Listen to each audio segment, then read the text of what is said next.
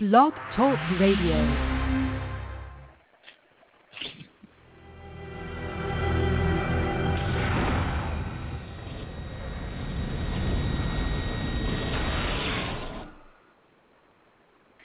Hi, everybody, and welcome to Winchester Radio. Susan, our normal, regular host, she's off partying with the supernatural people in Chicago at the convention. So it's just me and Vinny, and we have a great guest, Danielle TPD from Twitter. She's joining us tonight. And we're going to be talking about this week's supernatural episode, I'm No Angel. And just, get a little bit out of the way. You can always find us on our website, winchesterbros.com, through our Twitter, @WinchesterBros, and through our Facebook page. And if you want to call in and chat with us tonight, our call-in number is 347-205-9801. Okay, Vinny, why don't you get it started? Okay. First of all, I want to thank everybody who follows us on Twitter for doing so, because we are now over 100,000 followers, which is really mind-blowing. And we thank every single one of you for following us and putting up with our constant tweets. And it does mean a lot to us. So we have over 100,000 on Facebook and on Twitter, and it really does, in all seriousness, mean the world to us, and we appreciate every single one of you guys. As far as the episode, being so gung-ho on this season, I'm going to give the episode a B-, because I think, for me, there are a few things that saved it from being, more in the C category. I didn't love it. I thought the pacing was really strange, and I thought it dragged in a lot of places. But I do think that the moments that were strong were really, really strong. For me, I'm gonna get this out of the way. The fact that he's calling himself Clarence, I don't. Nothing else matters in life to me. I don't care about anything else. My heart misses Meg so much, and I just needed that little bit. I needed it. So I do want to thank both writers for whoever's idea it was to do that. I appreciate you greatly. I loved it too. When he first said that, I was like, oh, I just loved it. Yeah. So. I do. I'm gonna start by saying I give the episode a B-, and then y'all want to chime in with some details on that, because. Well, we talked about this in a private message, and I don't know that you want me to bring this up, Vinny, but one of the things that I had said when the episode aired, and I'm not recapping it, so I didn't get to go into much detail, but I felt like I was watching two different episodes. It's a very odd thing to see Castiel be the focus of the story away from the boys.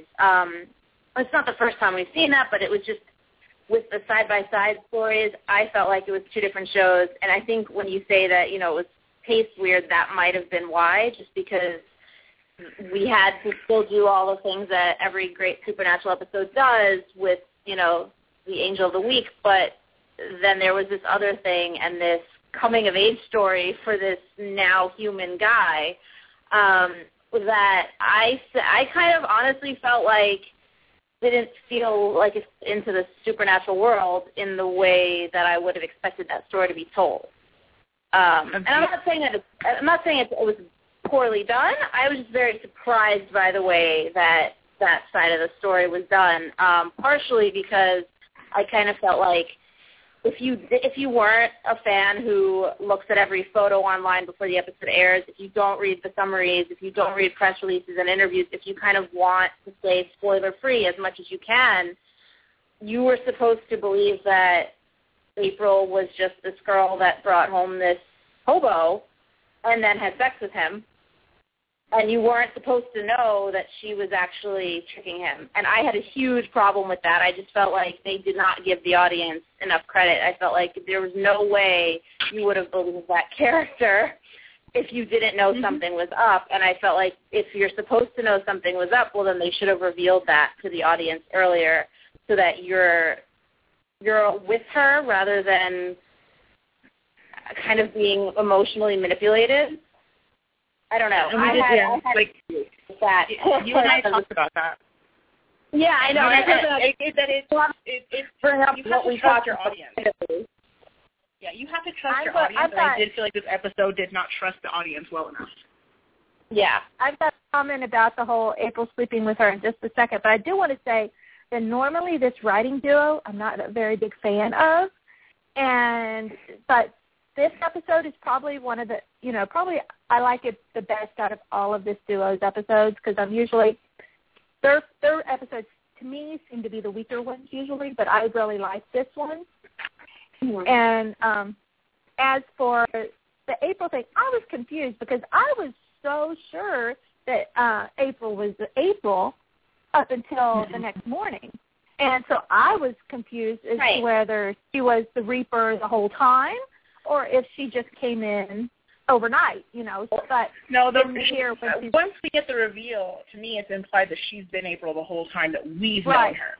Yeah, she has been. I mean, she says that. They say that within the episode, too. And that was, honestly, that was my problem with it because I just felt like if we're supposed to think she's just some woman who's, like, super trusting, I don't buy that woman as a woman who can exist in the human world ever. Mm-hmm. So I felt like it tipped the hands that something was off right away. And then just, if you're going to tip the hands, you should, I feel like you should have showed the audience that yeah, she was the Reaper and she was tricking him. And then I feel like in that aspect, if you know that and then you watch him kind of going through this gambit of human emotions when he doesn't know, I feel like you would have felt more for Castiel in that moment. But, I mean, look, that's how I would have written it. I'm not clearly a writer on any show, so I'm sure there's a reason they chose to do it the way that they did it. It was not my favorite way of doing it. Yeah, and I think when you, not only that, but it kind of messed with no explanation. It messed with the canon as well because, correct me if I'm wrong, but I could not think when Reapers don't possess. Okay, I've seen a lot of. Because you're not supposed to be able to see. I didn't understand the rogue Reaper thing to begin with because you're not supposed to be able to see a Reaper until you're dying. True. So I can deal with Bartholomew being able to see Maurice because he's an angel, so he can see another spiritual being, whatever. But I can't and rationalize April being possessed and Dean being able to see her. The way I figured it, because, a lot of people were upset because they were saying, since when are Reapers angels? The way I thought of it was, well, I can totally see Reapers being a form of an angel. I'm fine with that. I see how that can work. And the part of possession, yeah, we'd never seen that before either. But they had, she took a vessel. April, the Reaper, April was the real person. That wasn't the body of the Reaper. So, when the Reaper who possessed April, in her regular form, we wouldn't have been able to see her unless we were dead. That's the way I think of it. Okay, but then we go back to the issue of the possession. And I have this is something we discussed before, that I get why they do it as far as budget and timeliness and storytelling, but I have a big issue with them constantly going for the kill with disregard to the vessel. Especially when we get something where you're being told that April's a vessel, and then you're being told that she's apparently this really great chick. She's super sweet and awesome, and now she's no more. Yeah, I think that's just she's not. The Reaper who took her is. Yeah, so, the vessel said too. I think you kind of have to, I mean, she's definitely dead. But, I think you I look at them as two separate characters. Like, there's the vessel, the person who was the vessel that on this show we mostly never get to know. And then the person they are when they're possessed by whatever they're possessed by. And I don't know. I guess that doesn't bother me as much as I know it bothers a lot of people just because, it's just how this world works. They've done episodes before where they talk about that whole storyline with Sam trying to save people by just exorcising the demons and not having to stab the vessel and kill the human who's within. We've seen them deal with that, and it's not always super effective, and it's not even always possible. So I kind of, maybe I'm just dark and twisted, but I don't really mind. I don't mind that it happens. I mind that there's no acknowledgement that for Sam and Dean, that they have zero thought process about it. It doesn't even occur to them that it's something really, really morally ambiguous that they're doing. It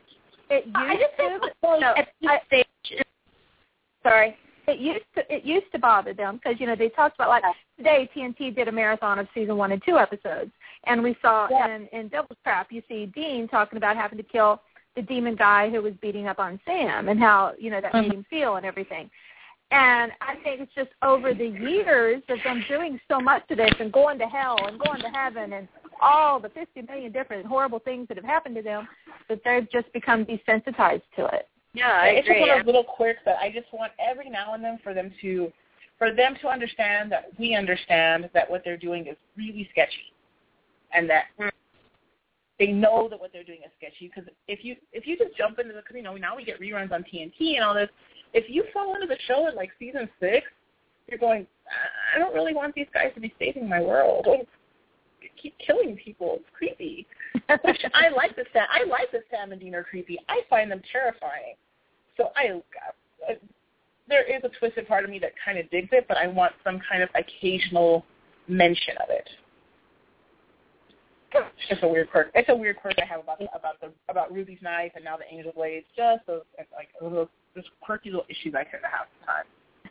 Yeah, I guess that's like on the line. If there's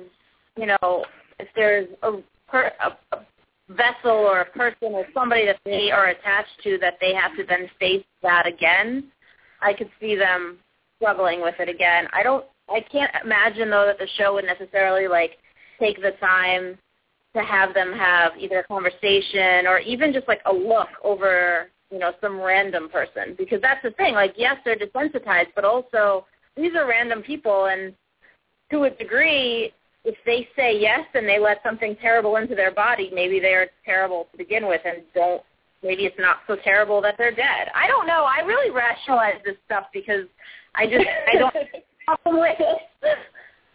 And I think I would rationalize it better if they don't have a line that tells me how awesome real April really is, that she's such a nice girl. Don't tell me that and then kill her vessel like this. Yeah, If they hadn't put in that line, I could totally handle it and be like, well, she's a sketchy human. Because we do have the episode with the guy who's, I always forget the name of it, the guy who's a serial killer that's possessed. Oh, yeah, that was a great episode. Oh, yeah. Rico Man. Rico Man. Yes, Rico Man. So we do have that, which always reminded me of an Angel with the little boy. Oh, the demon and the kid. And the demon was like, oh, my God, let me out. This is horrible. Let me out. I love that episode. Mhm. But going back to the actual meat of the episode, I really like what Castiel was able to do, and I enjoy a lot. And one of the things that I was excited about for this season is getting to see Castiel alone. Or on his own and having to deal with things on his own. And so I like the idea that this fallen angel turned to I think it's St. Anne's Cathedral and it's they say he went back to the church. That even though his faith is shaken and he has nothing, that the only thing he knows how to do is, go to the church. And we see that, multiple times through the episode, and I really like that he's still trying to find his faith. Mhm. The episode of him in the church with the woman who was just adamant about her faith, I thought that whole scene was very perfectly written, wonderfully acted, beautiful great scene. direction. Yes. That's I don't think that actress saves how I feel about this episode. It really is one of the moments that really saves how I feel about this episode. Yeah. I don't know who that actress was, but she was absolutely perfect, and it was just a very gorgeous scene.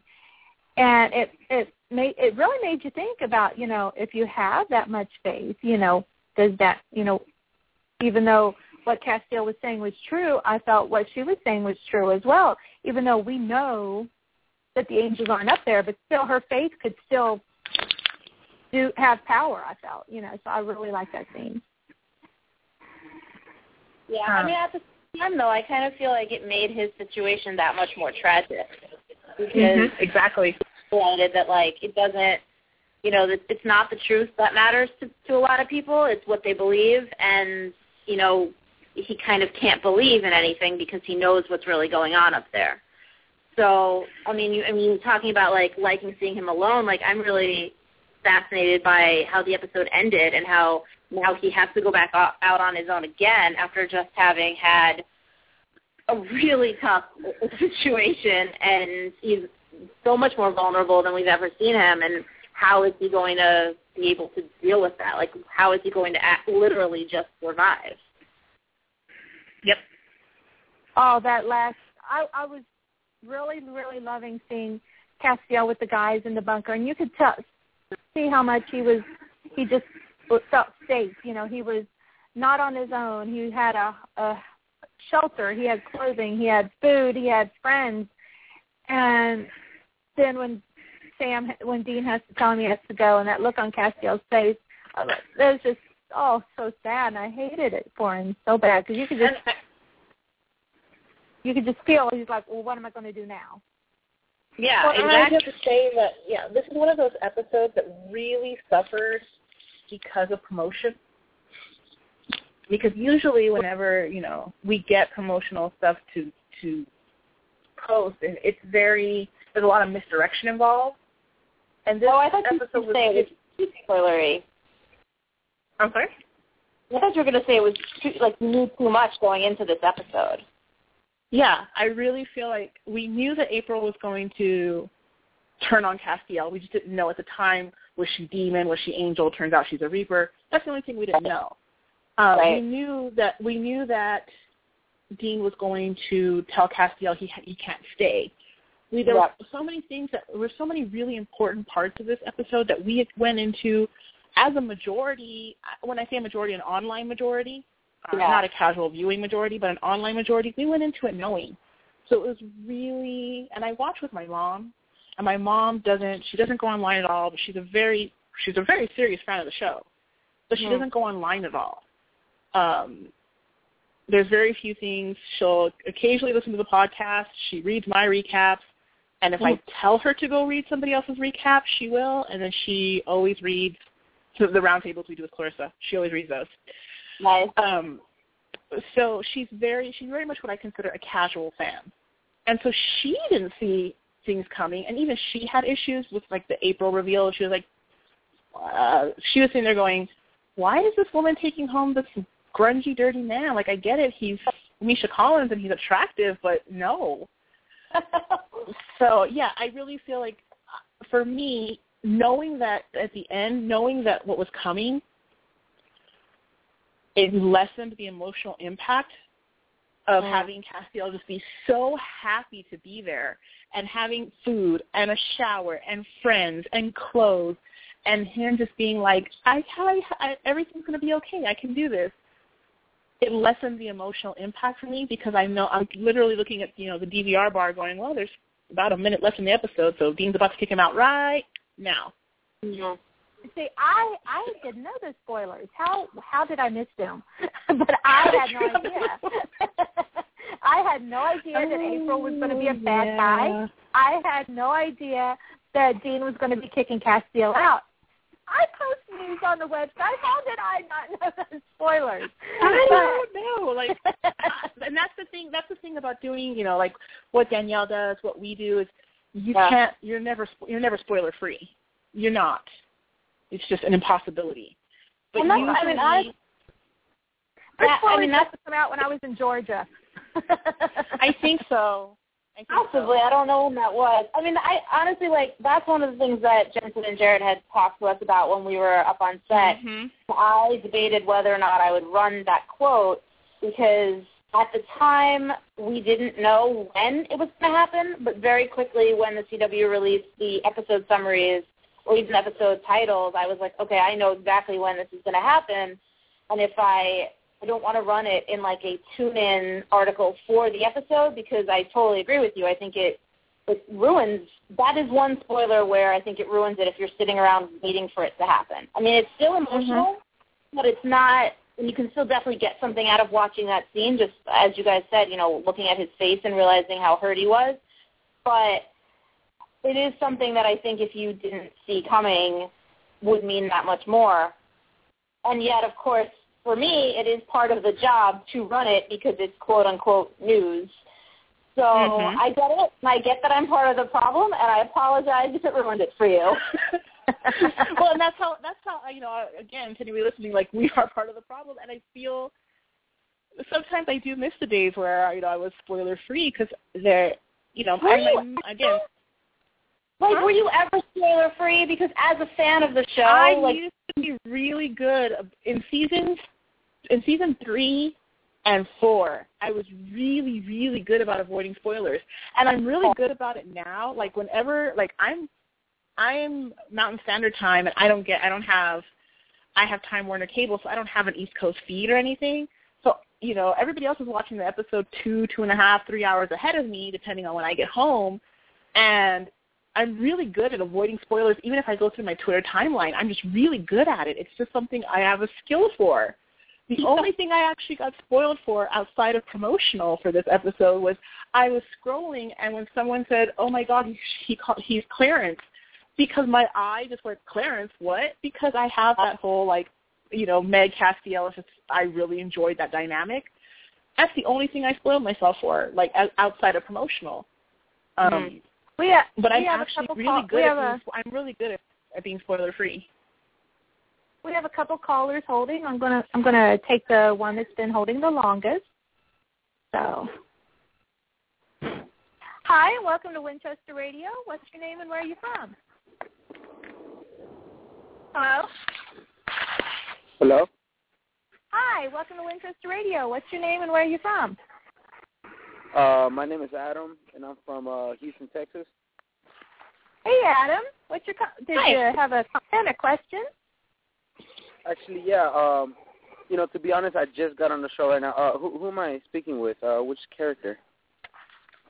Oh, we're Becky and Vinny and Danielle. We're fans of the show, and this is our podcast. Oh, okay. Well, actually, I was just wondering, do y'all by any chance know if they might bring back Sam and Dean's dad? No plans to do it. Yeah, I wouldn't look for it to happen. Jeffrey D. Morgan's a pretty busy guy. Yeah, I figured that. He's been doing some shows lately, huh? I've seen him on a couple of shows. Yeah. If he ever comes back, I would see him possibly coming back whenever the show ends for the finale, maybe. But yeah. I don't ever see him coming back before then.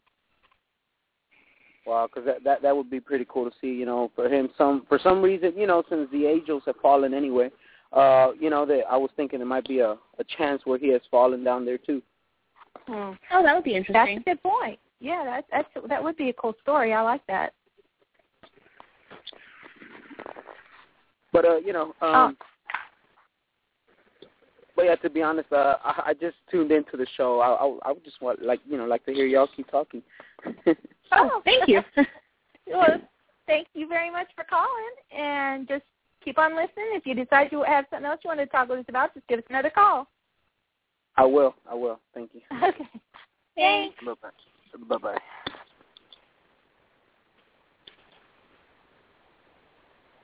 And let's see, we had a whole bunch of callers holding there, but a lot of them hung up. We've still got one holding, though, so we'll pick this one up.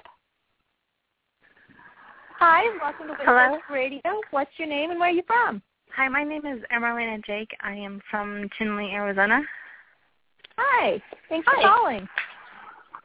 Hi. Yeah, I have a question. I'd like to know if there's going to be like a happy ending or a sad ending for the season finale for Supernatural. I mean, like I said, the angels have fallen, and Megatron. I wonder if he's going to have a big retaliation against, Earth, between Earth and heaven, or Crawley, of course. We have no idea, but I would guess Supernatural never has a happy ending. So Yeah, I was gonna say now it's gonna be happy. Happy as they can be. Yeah, the good news is that they haven't said this is the final season, so I would expect that it would be another big cliffhanger like last year to go into a potential next. Get his grace back. I'm mixed on whether I want Castiel to get his grace back or not. I don't know. I like him in Castiel, but then I can see how it'd be like, well, he really doesn't have a use, if he's so. I'm mixed on whether or not I want him to get his grace back. Yeah, I seen throughout the whole season from 1 through 8, and I seen that he's been a good and a bad, and he has to choose between who he really is and stuff like that, and who he really wants to be. At the same time, But Dean told him that he has family, and he considers Castiel family. Mm-hmm. But I would also like for Castiel to get his grace back. And even though that I come down firmly on the side of wanting Castiel to have his grace back. I think the humanity will be a nice experience for him, but I would like him to be who he really is, which is an angel. Yes. So for me it is very much that I want his grace back. And I liked what he mentioned in this episode, which I'm assuming is some kind of foreshadowing, when he tells April not to kill him because if he was the last ingredient, he's probably necessary. And so I'm hoping that was foreshadowing and not a throwaway, because I like when things come full circle, and that would be a full circle. But for me, I know a lot of people kept saying, bring Castiel home to the bunker. And my personal issue with that is Castiel's home is not the bunker. His home is heaven. And so for me, I want him to get his grace back. I want him to be able to go home. So I really assume that this is going to be a redemption arc for him, and that his redemption will be his redemptive prize will be his grace and his home. Yeah. Yeah. Yeah. That was what I was thinking throughout the whole. Since season 9 started. Yeah, I was kind of pissed off that his grace was taken away, and he all of a sudden, became human again, and he's finding out the human world, the way it works and stuff like that. Yeah, I think it'll be important for him, like he mentions to April, that his downfall was his vanity. Yeah, and thinking how overestimating his importance, and I always felt that Castiel's problem was his ego, his hubris.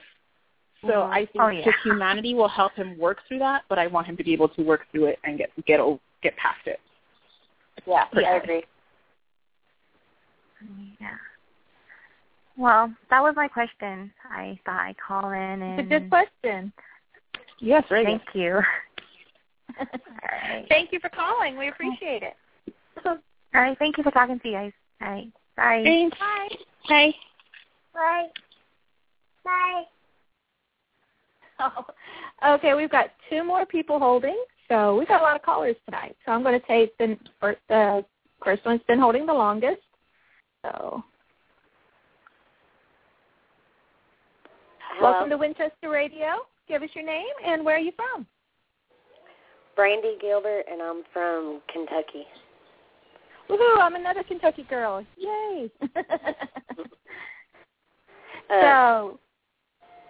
My question is, do you think Sam and Dean are going to part ways once Sam figures out he has an angel inside of him? I hope not. I want that's Sam. That's usually what happens. You're exactly right. I want him to realize that Dean did what he had to do to save Sam and not be mad at him for it. Yeah. No, I want him to be mad. I want him to take issue with it. I love Dean Winchester because he is such a fallible character, and I love fallible characters, but I really need Dean to have to take responsibility for this, aside from just him having to, this internal turmoil he has. I want somebody to go, you know what you did is really screwed up, right? And he go, I know. I really, really need that because we've never really had Dean to have to own up to something like that. And but I don't want Sam to leave. I want them to have the issue. I want them to have the fallout, and I want them to work it out. I don't want the pattern of, well, then I'm leaving, but I'll be back in 3 months. Right. No, the pattern isn't necessary. I want Sam to understand that if it would have been the other way around, he would have done the same thing. Well, I also think it depends on if he gets how much of the memory he gets back. Because this is one of the things where, you know, he was ready to go. He was ready to say, like, I had a good run, and, you know, who else could do what I did, and maybe, you know, this is it. And then Dean swooped in and said, I can't live without you. No, you're coming back, which it's more about Dean than it is about Sam. So, I mean, what I would love is if they can actually have that out, you know, have that understanding of it's more about me and my needs and my insecurities and codependence than it is about you, and you have every right to be mad. And maybe he would have done the same thing if he was in Dean's shoes, and maybe he wouldn't have. Sam's always been a character that's been able to go out there on his own and try to have a regular life. So, I don't know. I mean, I think that you're right. Like, every season, when someone's keeping a secret from someone, there is that pocket of time and that pocket of episodes where the truth comes out and they go their separate ways for a little while, and I have a feeling that we'll get that. Yeah. Just because of the formula. It's kind of, you know, it's the pattern of how the seasons have been unfolding, and, you know, they kind of figure don't fix what isn't broken. So I feel like we're going to stick to that again. Yeah, I figured Sam would be mad because, like, before it happened, he was telling Death how he didn't want no one to sacrifice their lives or anything for him. Exactly. But that was my question. Good question. Good question. Well, thank you all so much. Thanks for calling. It's great to talk to another Kentucky gal. Thank you. Bye. Bye. Okay, we've got 3 more calls holding. So I'll take the first one here. Welcome to Winchester Radio. What's your first name and where are you from? Hi, my name is Jackie, and I'm from Ohio. Hi. How are you? Hi. Hello.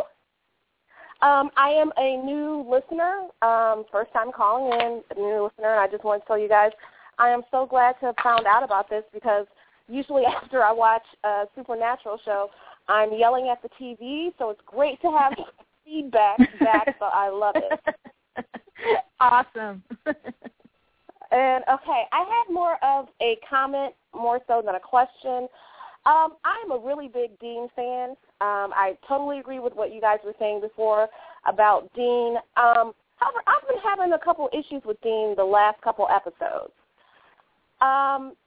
It kind of first started when I can't remember his name.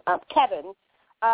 When Kevin was really upset and about his mom, he was thinking about leaving that place that they're in. And I understand the reason why Dean, you know, was telling him, no, you can't go, you can't have revenge or whatever. But I feel as if I felt like, okay, well, what about when their mother was killed? They didn't, you know, Dean didn't remember how he was all about trying to, you know, once he found out what was going on and really knew that he had a chance to try and go after the demons that killed his mother, he wasn't taking, you know, Kevin's really his feelings into consideration. It was about, you know, what Kevin needed to do for them. And true, I understand, you know, it's to save the world and you know, and all of that. I get that. But it was more about what Kevin can do for him than Kevin, you know, needing to do something for himself. So that's kind of where my issue first started with Dean. Second thing that happened then was just kind of the way that he treated Castiel. I feel like I'm not sure. Dean has always been kind of a rough around the edges character, and I've always really loved that about him. But he always kind of had a heart of gold, especially when it comes to Castiel. And for him to just so, quickly and blatantly tell him that he had to leave, I kind of felt like, the old Dean would have at least, maybe argued with the angel that was saying that Castiel had to leave. Something. It just seemed like he fell so quickly, fell in line so fast. And so I kind of take issue with that. I have 50-50 on that. I completely agree with the first part. Yeah, I completely agree with the first part of what you said, 100%. Yep. But my thing with Dean, I felt it was really in character for Dean to go, wait, because part of my issue with Dean's speech to Kevin, and I hadn't even thought about, taking the vengeance away from Kevin. That's a really good point. I hadn't even thought about that because I was so busy being angry over the fact that I felt like Dean unintentionally manipulated Kevin, because there's a caveat when Dean says, we're family, we stick together, I die for you, and the caveat is, there's a giant asterisk saying, unless Sam's in jeopardy, and then all bets are off, you're all bait, you're all fodder, I don't care. See, I don't think that was unintentional. I really don't think that was unintentional. I think he knew exactly what he was doing, and I think he knew what button to push because he knows that Kevin doesn't have any other family. So I think that was purposefully done, And that's kind of like where I feel like he's kind of sort of starting to slip a little bit. It's always been about Sam and saving Sam and all of that, but I don't know, he's really kind of like on a slippery slope to me with the way that he's going about things. He's always been, the moral character, yes, even though he does all the bad stuff and, all of the other stuff, but he's been like the heart of it.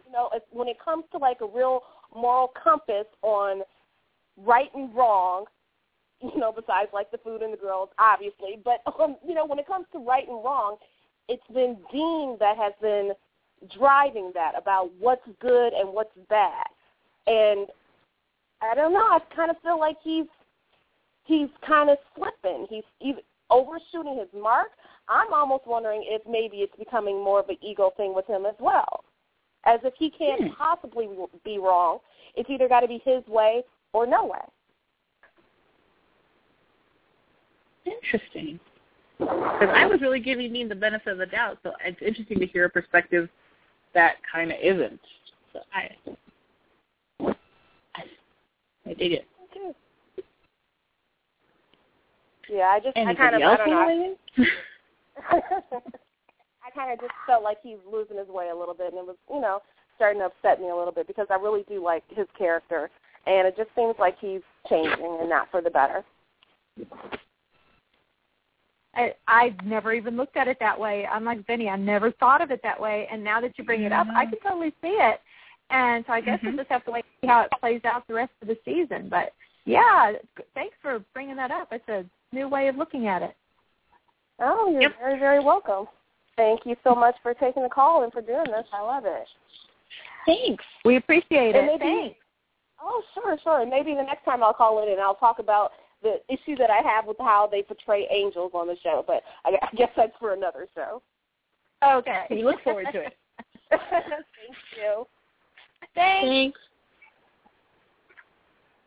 Bye-bye. Oh. Okay, now we've still got 3 calls holding, so I'll go to the next call.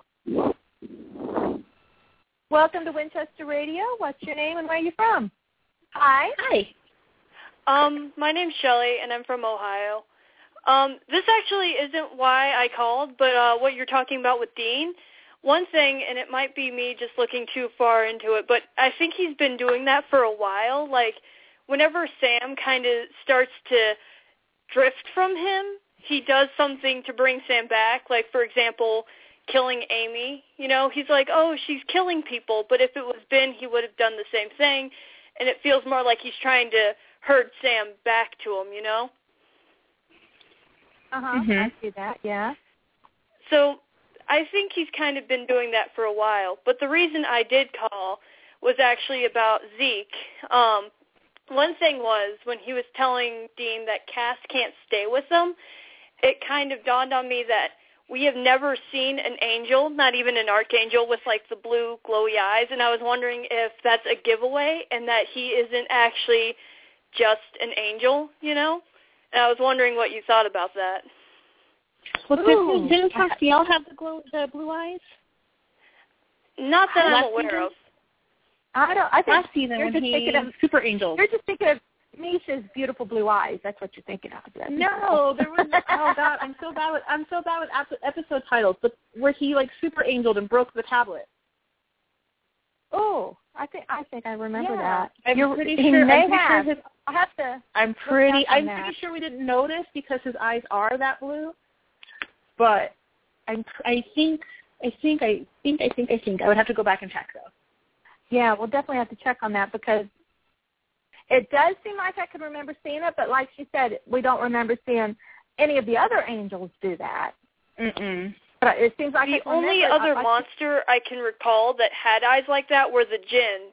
So that's yeah. And along those lines, it's when Zeke woke up and healed Cass, brought him back from the dead.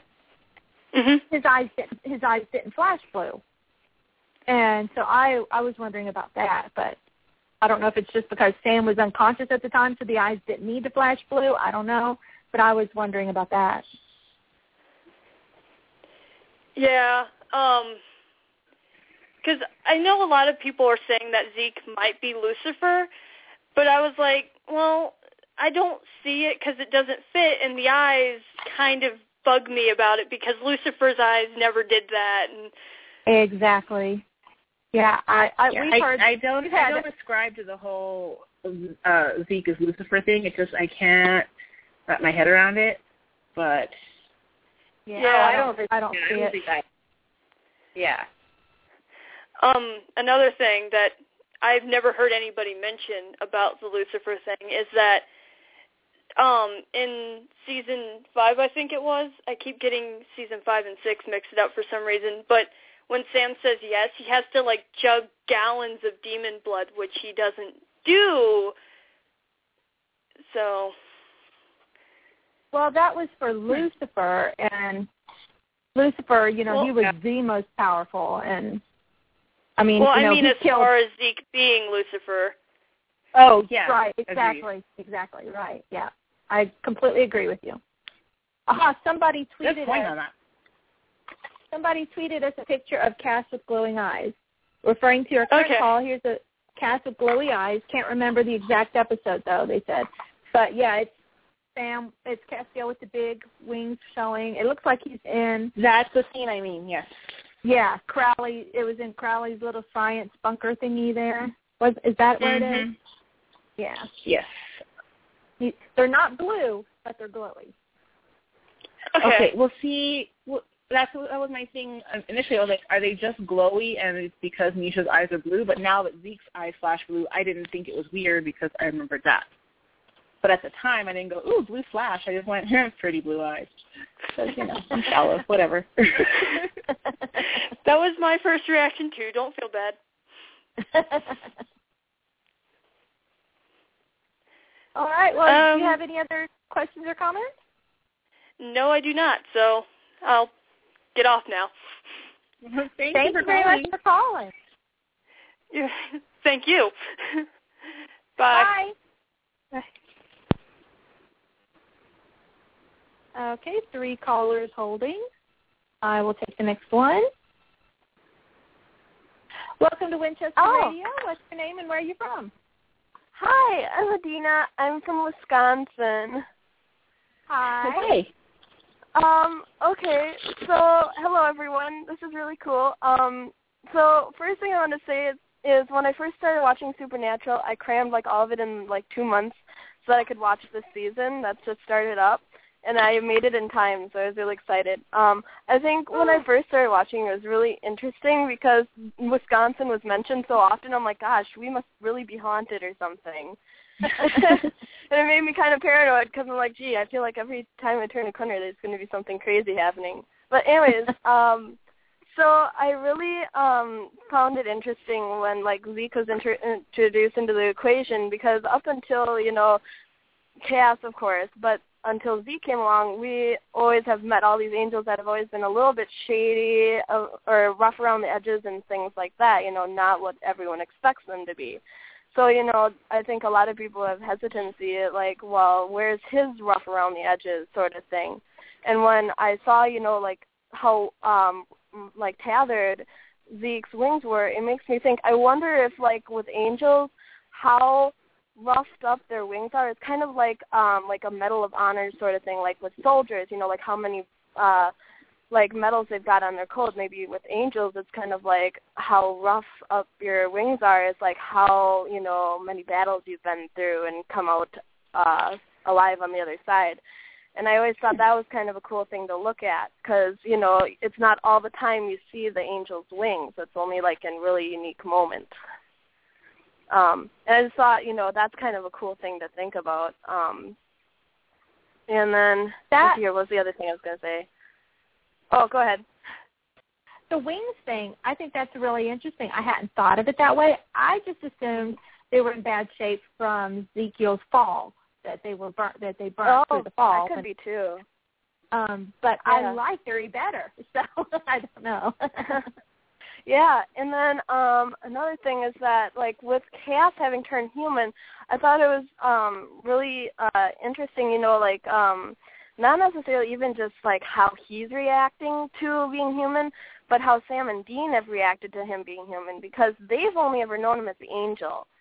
Now all of a sudden they're seeing him as the human, and it's quite a bit different for them.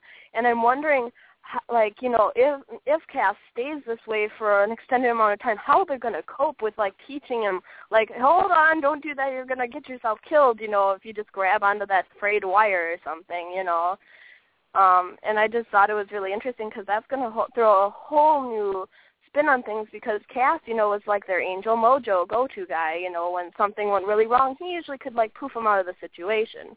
Now he can't. Now they're going to have to start looking out for him usually. So I thought that's going to really put a different spin on things, because instead of their guardian angel coming to save them, it's going to be Sam and Dean maybe doing more of the pull. Mhm. So I thought that was really interesting. And then, and just like another side note is that I always thought it was really unique, like, because I'm learning to be an actress. I've been doing a lot of acting, and that's kind of my field, art and acting. So I always thought it was really interesting, like, watching them act, like, whenever Sam goes from Zeke mode to Sam mode, from Sam mode to Zeke mode, watching Jarrett do that was just really impressive, because, to just so quickly switch from one personality character to another, I just find that really amazing how they can do that, And so it's almost one of those things, I wonder how their brain works with those sort of things. So, yeah, those are my thoughts anyway. I agree. Yeah, Jared is doing an outstanding job flipping back and forth, and, it reminds me definitely. I went to a Billy Joel concert one time, totally off topic, and he's playing piano and the harmonica at the same time. And I'm like, my brain not play two instruments at the same time. And, kind of the Sam Ezekiel thing, kind of this reminds me of the same thing.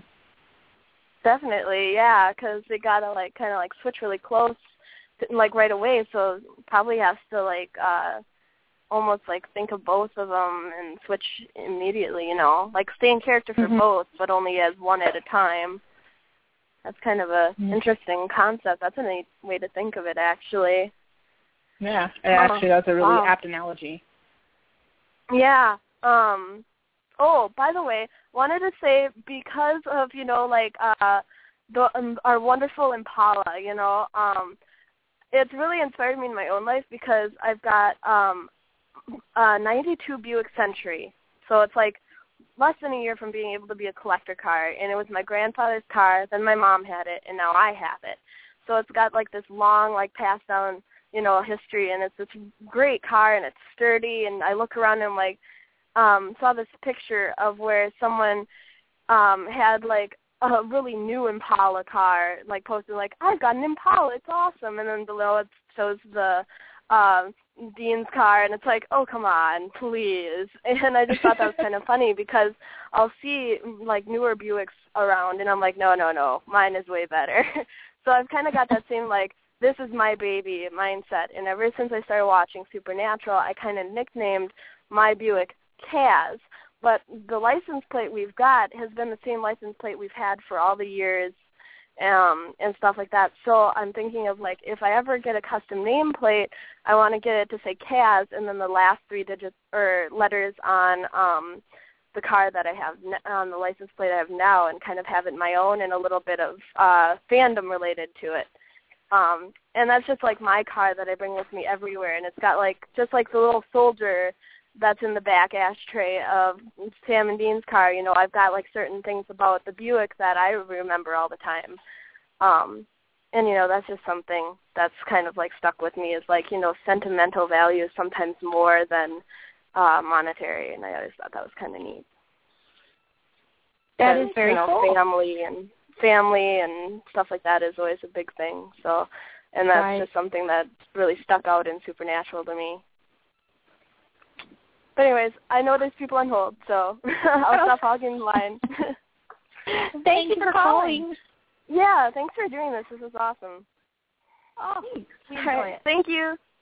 Bye. Okay, we have one caller holding, so I will go to the next caller. Welcome to Winchester Radio. What's your name and where are you from? My name is Melissa Morgan. I'm calling. Can you hear me? Yeah, we can hear you. My name is Melissa Morgan. I'm calling from Brandon, Florida. Hi, Melissa. Thanks a lot for doing this. I really just wanted to call and let them know that we just really enjoy the show tremendously from every aspect of it. It's very well written, and I have to say that the actors are just top notch. They're just terrific. We agree. Completely agree with you. You on hold or here? How often do you all do like the call-in radio station or call in for this? We do it. Every week. After a new episode airs. This is the first time I've actually saw it advertised about it tonight, and we never know where to listen or find out information about this. The only time we don't take callers is if we have a guest. We tend to not take callers when we have a guest. But if we have we have a guest from the show, because we do have a guest today. I didn't forget about you, Danielle, I swear. But if we have a guest from the show, then we tend to not take callers. But any other time, we are completely open. Okay, like tonight, you'll have to forgive me. I was not aware if you had a guest or not. I did not hear that. Oh, no. If we do, we'll announce if we have a guest. Like last week, we had Director Guy B on, and next week we will be having Felicia Day on. So during, when they're on, we don't take callers, and we will announce that and everything. So, well, we just wanted to say thank you very much for doing it, and the show is just wonderful. Thank you. So we appreciate that. Well, I'll let you guys go.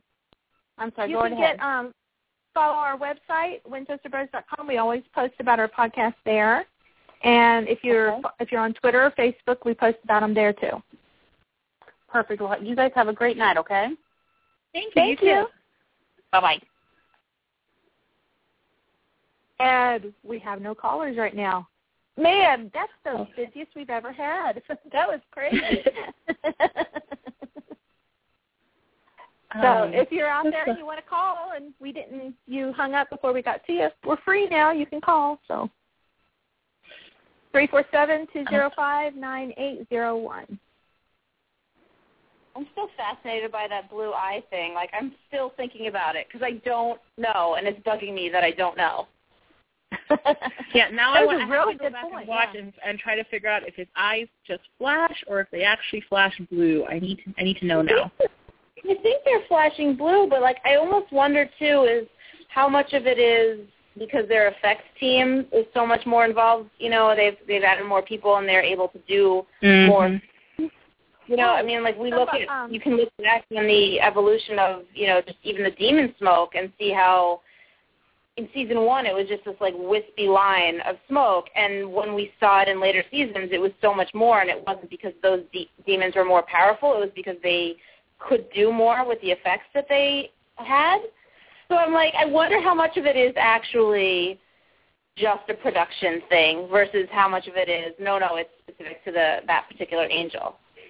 Yeah, because there is also a difference between when Jimmy accepts Castiel versus this episode where we had the whitish blue smoke, which is a really cool effect. Yeah, but I mean, it's definitely an evolution as far as the effects team. Alicia Alley on Twitter just tweeted us a screenshot of Cass's eyes glowing blue. She doesn't remember where she got the screenshot from, but they are blue. It's that episode. I swear to you, it's that episode. I just, I'm really bad with episode titles. Well, you know what? I should have asked. I was up there. We had the VFX people in front of us. We were on a tour, and I didn't ask because I didn't think about it. But now I'm kicking myself. Yeah, we're gonna have to. Someone's gonna have to either. We need confirmation. We'll tweet them. It's fine. Ryan's on Twitter. Yeah, that's Ryan true. Curtis. Listen. Ryan's really good about Ryan's really good about answering questions. I appreciate him. Yeah.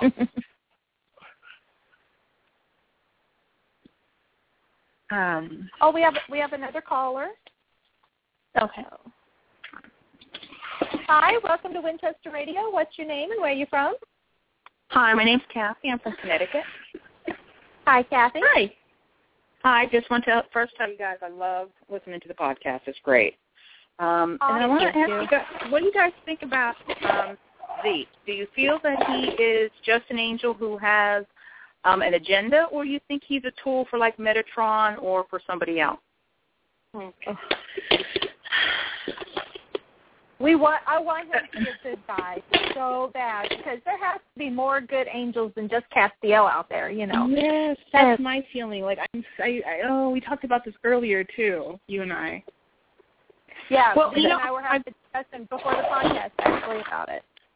I so want him to be a good angel, but I know the writers are playing with us because this last episode, it just had such a little sprinkling of ulterior motive there, and for him to just tell Dean, Cass got to go with no real reasoning behind it. So, it kind of leaves us on the fence of, is he or isn't he? So I like the thread that they're giving us. But like you said, I would really like to hope that he is a good angel. I mean, I personally think he is. I mean, I think the fact that Cass vouched for him says a lot, and I think that his time on Earth has changed how much goodness is in him and how much he has to kind of adapt and play a little bit more ruthlessly. But I think he's one of the good guys right now, and I think he's genuinely helping Sam because he's helping Sam, but he's also helping himself. I just think it's interesting that, we saw this side of him in the last episode where he said it's me or Cass because he's got such a target on his back. I don't want to be a part of that. I don't want to be basically a casualty. And that's not necessarily something that I would have imagined most angels, based on the angels we've met in this show, to say. So I don't know what his backstory is or if we'll even get that and how closely it might, be to the actual Bible. But that to me was, I think, the most surprising thing and the most just like he doesn't want to stand and fight. He pretty much, it seems like, wants to flee in a weird way. What do you think, what's going to be the defining factor of him being well enough to leave Sam? And do you guys think that if Dean says it's time to go, you've been there, let's say 3, 4, 6 months, however supernatural time goes, can you envision this angel just upping and leaving just because Dean says so? That's been my concern about Ezekiel's the whole time, motivation. Yeah. It's not so much that I think he's going to be, for me, or hopefully, I don't think he's going to be so much a bad guy, just that, like I keep saying, Sam Winchester is prime real estate. Yeah. Who wants to leave such a nice house? when, you know. So that's my only thing. I really want the idea of, one, that there's that Castiel's not the only air quote good angel, because for me, Castiel, and part of what I really like about him is that he's kind of an anti-hero, because his motivations, you know, he's got that. He's very Sam Winchester for me. They're very parallel characters for me. But I don't like the precedent of all angels except Castiel are bad, and that's pretty much all the show tends to show us. Right. So I would like the idea of Ezekiel being either air quote good or just normal in a way, where he's not really mustache twirlingly evil, but he's also just kind of just selfish in that way that everybody's selfish. Yeah, that's kind of why I don't think it'll be Dean to say to him, "Hey, you have to go. It's been too long." I feel like Dean will let him stay as long as it takes to get Sam fixed, and Ezekiel will say, "All right, I'm done now. I'm going to leave," and then it becomes a matter of, has their bond grown enough that maybe he stays around to help them with other things, but in his other form, not through Sam, or, you know, does he kind of go off on his own and, you know, kind of try to navigate the new world by himself? I don't see it as Dean being the one to have to say to him, "Hey, it's enough," because I feel like he's done so much to make Sam okay that, and we saw him again choose Sam at the end of this last episode, so I feel like he'll let him stay as long as he needs to stay, as long as it means Sam is going to be perfect when he's done. Yeah, I don't think Dean would take the risk, would run the risk of kicking out his. I was thinking more in the lines of, let's say, you know, once again, supernatural times, 6 months down the road, and Dean's like, "Hey, Z, you know, Sam's got to be better at this point. Don't you think it's time you should leave? Or, you know, let's do a test run. Have you leave a little bit and see how Sammy does," so that Dean gets more proof that Sam is healed. And for me, I'm a Dean girl all the way. So, you know, I think Dean is, the longer Zeke is there, the less Dean is going to trust him. I could see that. I could definitely see that. I think that would be the smart way to go, because, you know, there's a big job in there, but at the same time you don't want him tinkering with your brother. So, yeah, I think that if he is still there in 6 months, that might be an issue that comes up, a conversation that has to be had. But I don't know. I don't know that it will be that long. I kind of feel like they're burning through some story, and it's not actually going to be. It's not actually going to take that long to get Sam back, and then have to then deal with the second part of the story, which is, wait a minute, you lied to me. You know, you basically didn't tell me that I had this guy working through me and stuff. So. Oh yeah, I feel like storytelling-wise, it's going to get really old really quick if they don't do something like, "Oh wait, Sam got knocked out, and then Ezekiel saves the day." That's poor storytelling. Yeah, it's going to get old, like you said. It's going to get old quick. Yeah. All right, ladies, I appreciate you taking my call, and like I said, I love the show, and I listen all the time, and keep up the great work. Thank you so much. Thanks very much. Bye-bye. Bye. Okay, we have 3 callers on hold, so I will go to the next one. Hi, welcome to Winchester Radio. What's your name and where are you from? Are you there? Hello? Hello? Sorry, okay. I had you on mute so that I could listen. This is Rebecca, and I'm from Boston, Texas. Hi. How are y'all? We're good. How are you? Good. My question is, how do you think Sam is going to react when he does find out that he's had an angel inside of him all this time? Oh, he's going to be angry. I think he's going to be angry.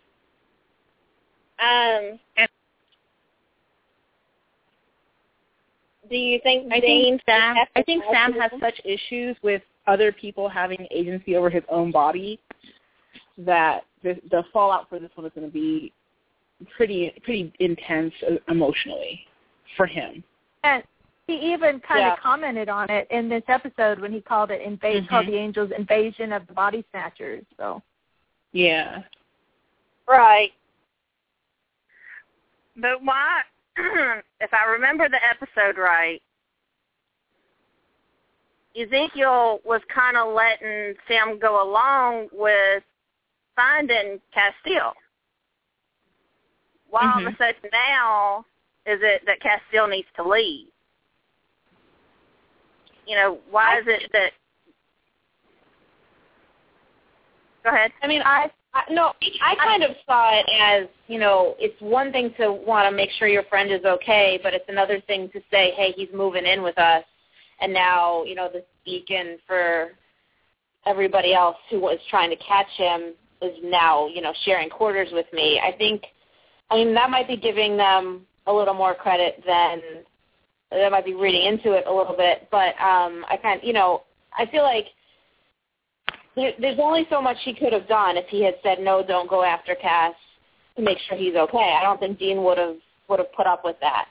But once they got to that point, they found him, he saved him, and then it was, oh, and by the way, now we're going to keep him safe by putting him in the bunker with us.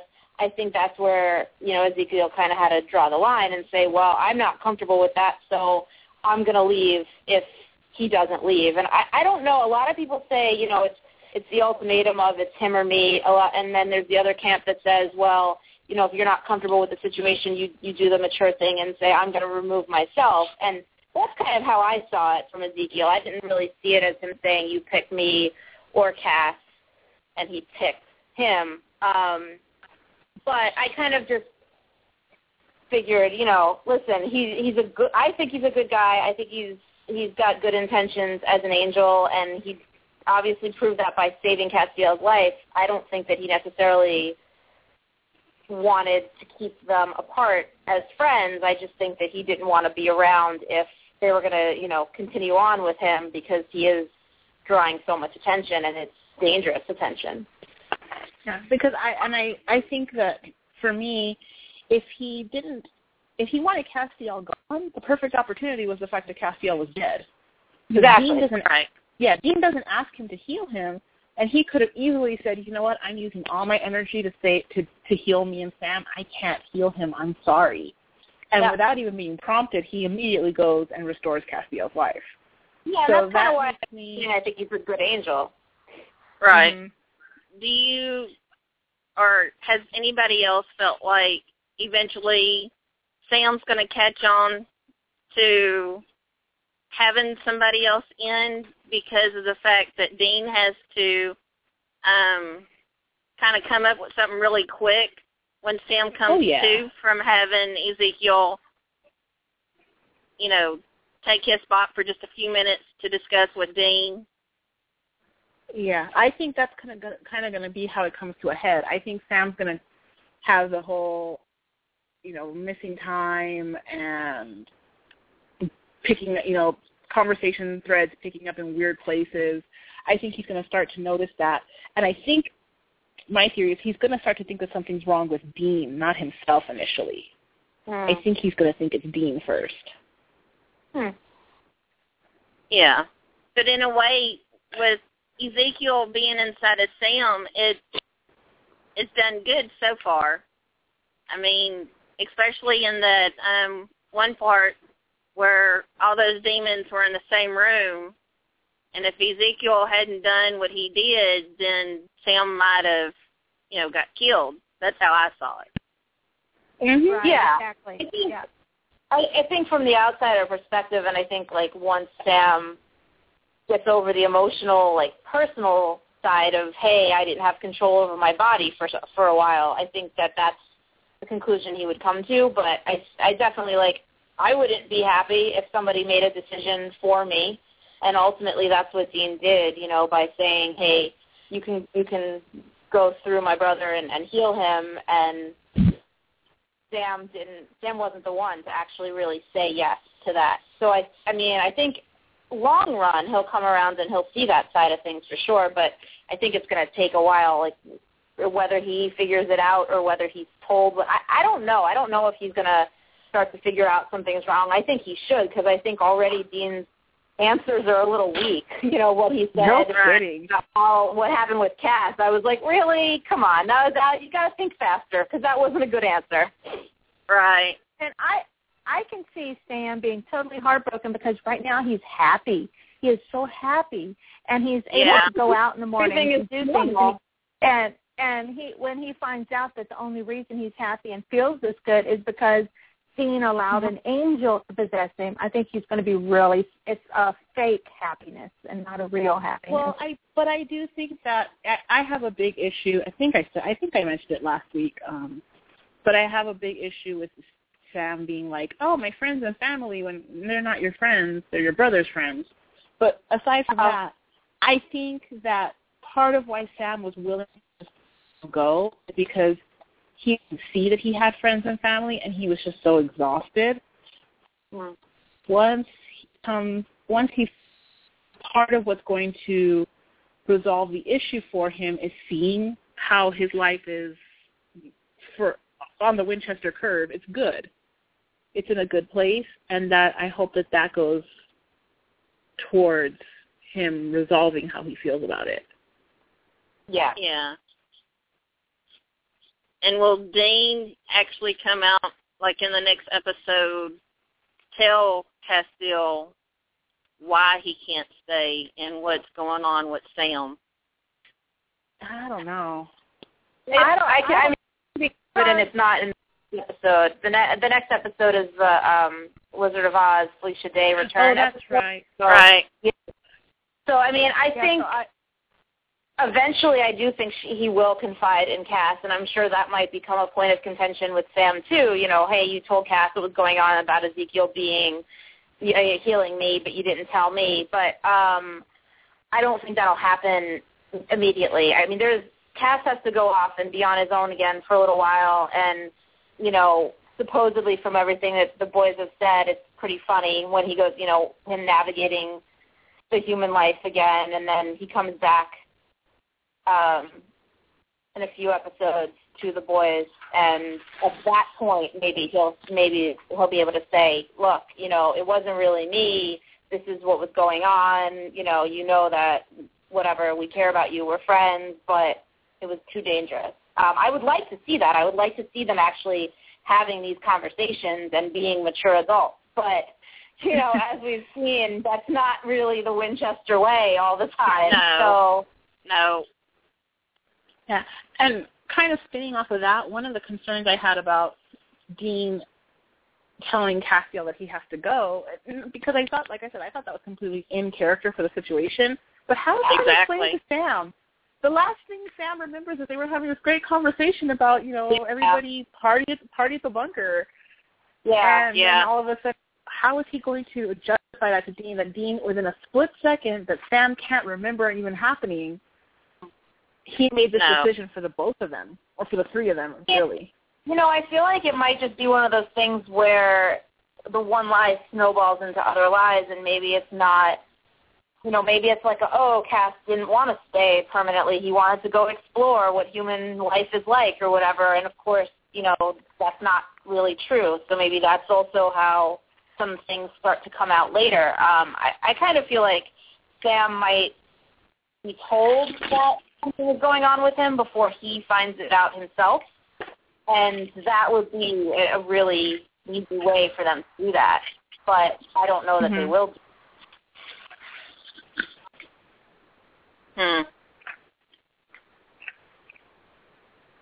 That was a great question. Thank you for calling in and asking us. Thank you, and y'all have a good night. You too. Thanks for calling. Bye. Bye. Okay, we have 4 callers holding. We'll take the next one. Welcome to Winchester Radio. What's your name and where are you from? Hello? Hi, I'm Courtney, and I'm from Michigan. Hi, Courtney. Courtney. I've never done this before, so kind of bear with me. No problem.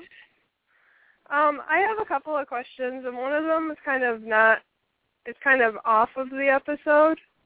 Like, I read something online that Misha was actually homeless when he was younger, and I was wondering if you had any thoughts about, like, how that affected his acting as Cass. Like, do you think he pulled from those memories to, you know? I would have to say definitely, you know, if he's actually, you know, if he ever actually went through that, I'm sure, you know, he put some of that into his acting because he remembers what it's actually like to be that way. Mhm.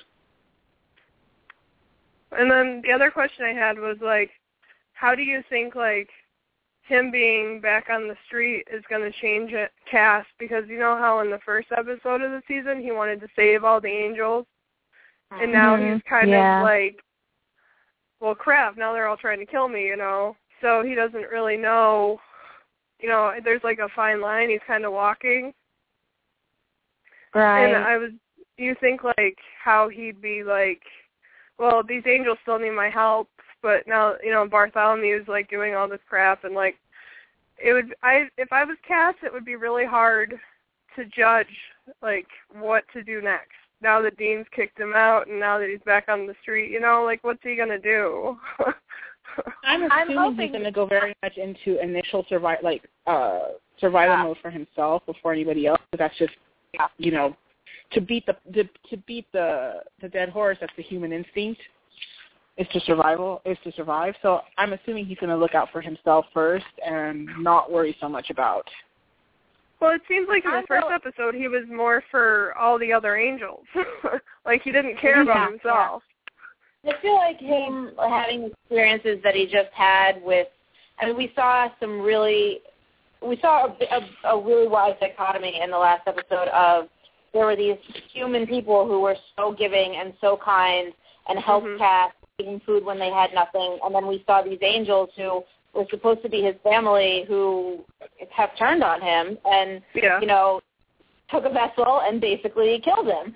So I feel like, it's, you know, how much we see of him exploring his own humanity, I think it's going to be more about him trying to figure out, like, what kind of a human can he be with not only not having the human experience, but, you know, having an experience as an angel that maybe isn't as conducive. I mean, there were things that he did as an angel that he obviously cannot do now as a human, and there are ways that he has always fallen back on that he doesn't have now, and I feel like it's kind of starting from scratch in a weird way. Yeah. Like he might. I don't know this to be true, but I feel like he might find a way, might find himself kind of saying, I need to embrace humanity. Like, I respect who these people are so much more than I did before, and I need to find a way to be a good person before worrying about being a good angel or going back to that. Like, I personally kind of want to see the struggle of, does he even want to find his grace, or does he want to try to live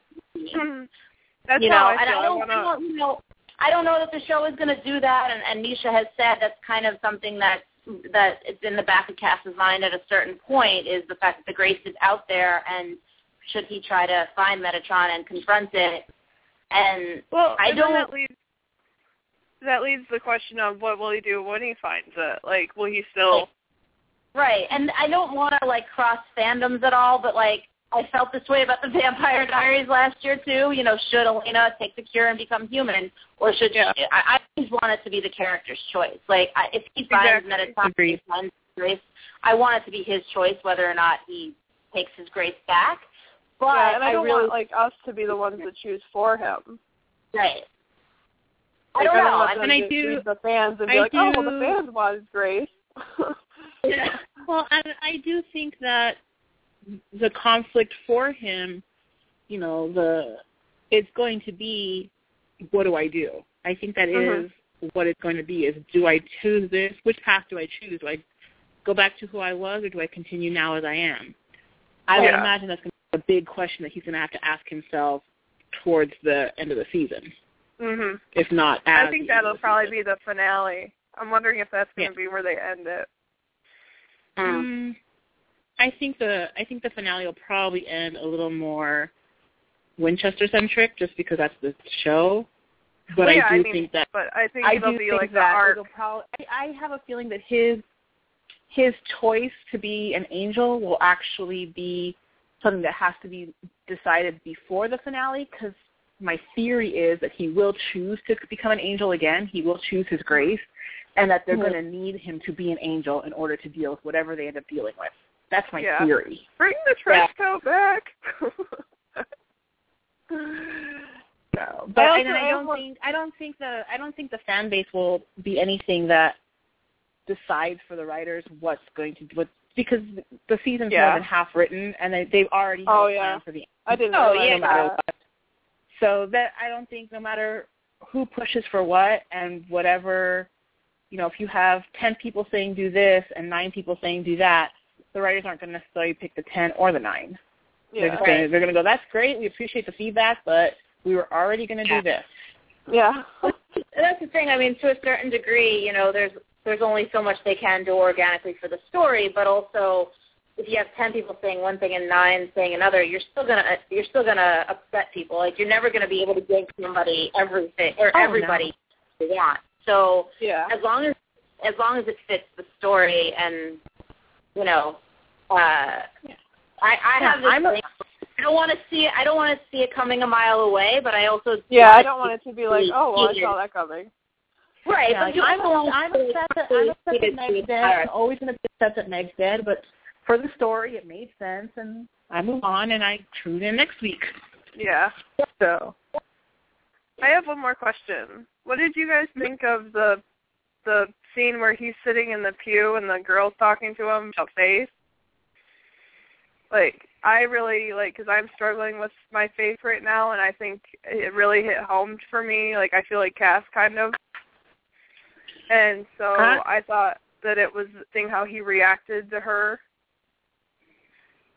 Yeah, I mean, we talked what you guys think.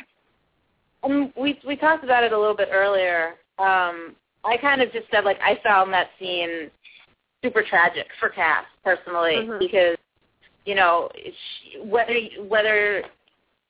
whatever she said to him, he knows the quote unquote truth. And because he knows the truth, he can never have the kind of that someone like her has. Yeah. And I felt like that just really, it was a really unique situation for him, for any character for him, but also, it just, I think, shows you how important belief is. Because if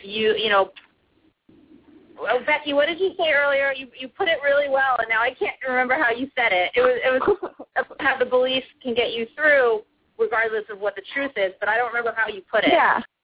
It was that even though he knows the truth that the angels aren't in heaven right now, she still has so much faith that it's still powerful. That, that the strong faith can still, it's still there and it still comforts her. So even though, it's there. Yeah. And you could say that, the really, like Danielle said, it's tragic, and I agree. The most tragic thing about it is you could arguably say that nobody has more faith in God in heaven than an angel who's, been there and been in his presence. And so to be someone who had the most faith and go to being someone who now can't even have faith because he knows the truth, that's probably the most devastating thing of all. That to be like, no, I actually knew that God was there, and at one time God listened, and now we don't even know where he went to. That was the hardest scene for me, I think, because I said I struggle a lot, and I felt so much like Cass. Yeah, It was a very easy scene to identify with, no matter what your background is religiously or just in life, because you have to have faith in life, whether it's spiritual or not. So I do think that was a scene that was written in a way that everybody can relate to some degree. Yeah. And I felt bad for the girl because, we know Cass, so, listening to her talk to him, it was like, dude, open your mouth. Tell her something, But I like that he realized that he couldn't really tell her the truth. And this is coming from a character that is so blunt, as to say things like, we as humans know you don't say, I don't have wings anymore. It's like people are going to think you're crazy. And yet something in him already knew. Yeah, but yeah, he knew. Somebody knew to not tell her the story. Yeah, he knew enough to say, like, I'm not going to shatter this woman's faith. Like, he's already, I think, proving. If we're talking about this season being his redemptive season, like, I think he's already proving that just by little things like that, you know. And that was honestly, I think, probably my favorite scene in the episode. It was mine too. And I have to say that one of the things for me that was so fascinating about it is not only is he telling her, you know, there's nothing to have faith in, and he pulls it back. What he doesn't tell her is that you can pray to the angels all you want, but the angels aren't here for you. And even before heaven, even before they fell, you know, the supernatural angels weren't listening to her going, let's go help this woman. They were going, we got other things to do. We really don't care about your little prayer. And he doesn't tell her that. He doesn't break that. He doesn't shatter that for her. Mhm.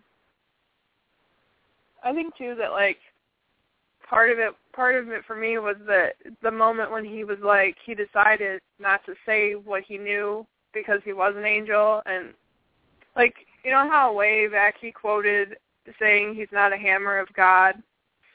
I think that he pulled that back knowing that if he explained his story and that he was an angel and that all this stuff happened, it would have destroyed her and like you know she would have gave up on her husband. And I don't know. I think seeing Cass as a human and having humanitarianism in him is just, like, really interesting because he was so awkward as an angel. Like, he's trying to figure it out, you know?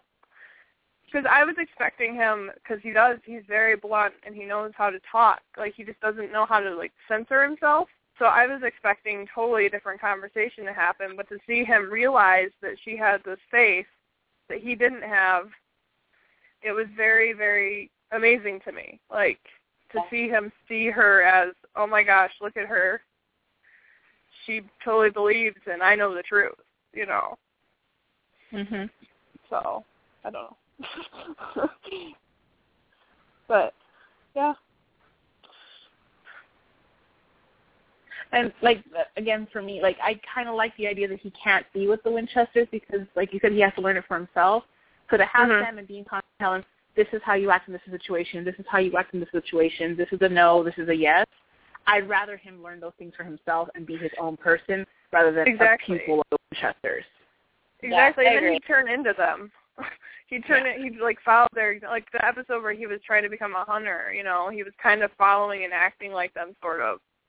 And it wasn't really Cass, it was them through Cass. I think it will be interesting to watch as the season progresses to see him become his own human. Jimmy is still alive? No. No. I don't get how that works. I got to be really honest. We talked about this a little at the end, I think, of last season. And I just don't get that. Part of whether it's possession or whatever. I don't think he's still alive, but I also don't quite understand how he was able to come how he's in the same vessel with a different personality. Well, for me, it's that he's, you know, when he exploded in Swan Song, my rationale is when he was rebuilt, it's just a vessel. Jimmy's gone, and for me, Jimmy's gone at that point.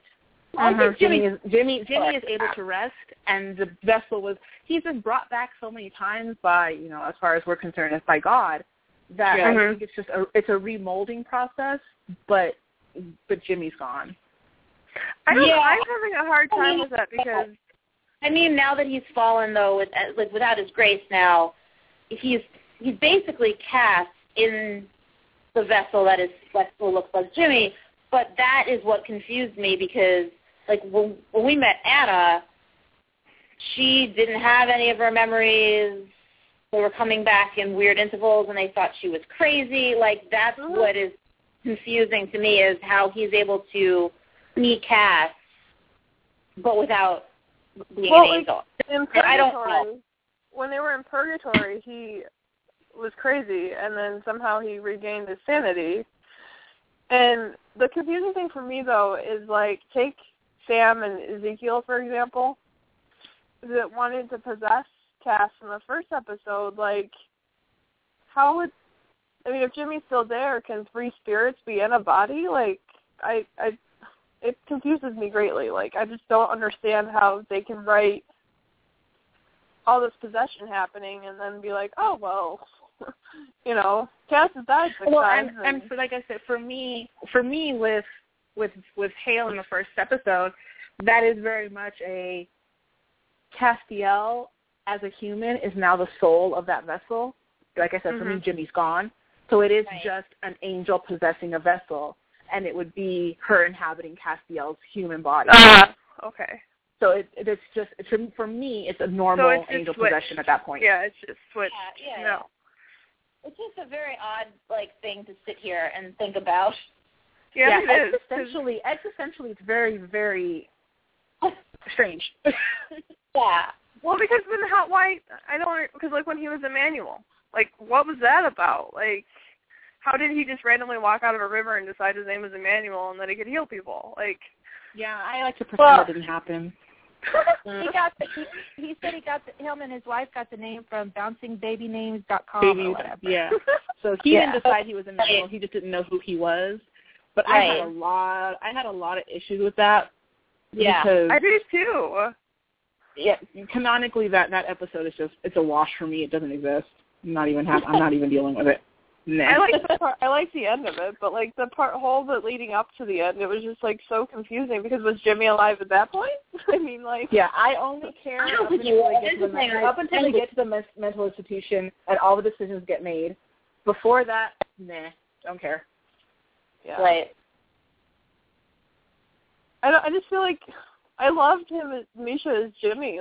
I wish he would have had kids when he was Jimmy the first time, because if Misha would have been Jimmy then, I think we would have seen a more fatherly Misha, and it would have been, really interesting to see.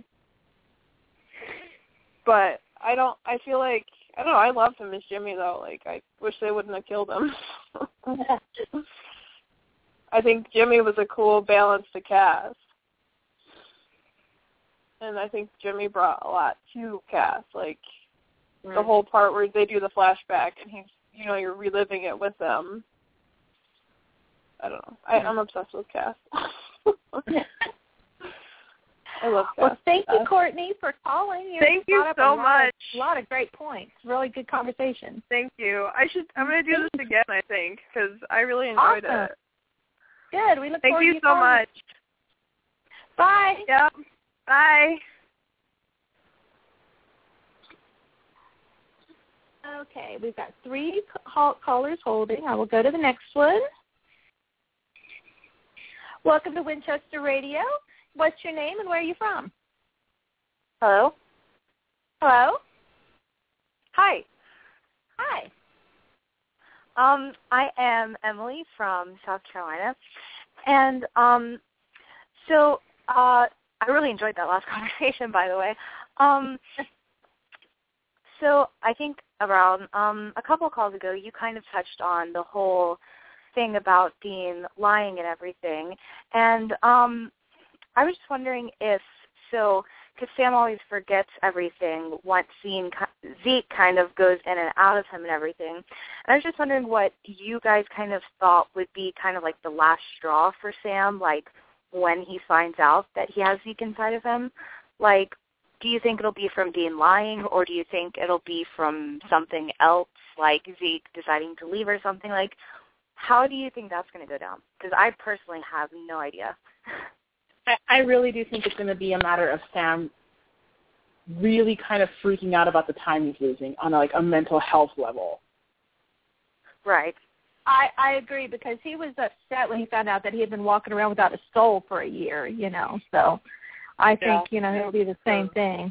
I think he'll start to have a crisis about either his soul or his mental health, because those are things he's already dealt with. I think he'll kind of maybe have a freak out as far as a relapse of that, and then Dean's going to have to confess it. I think he's going to have to confess it. Right. I mean, it's definitely that, but I do also think that there will be a big part of it is the fact that Dean made the choice for him.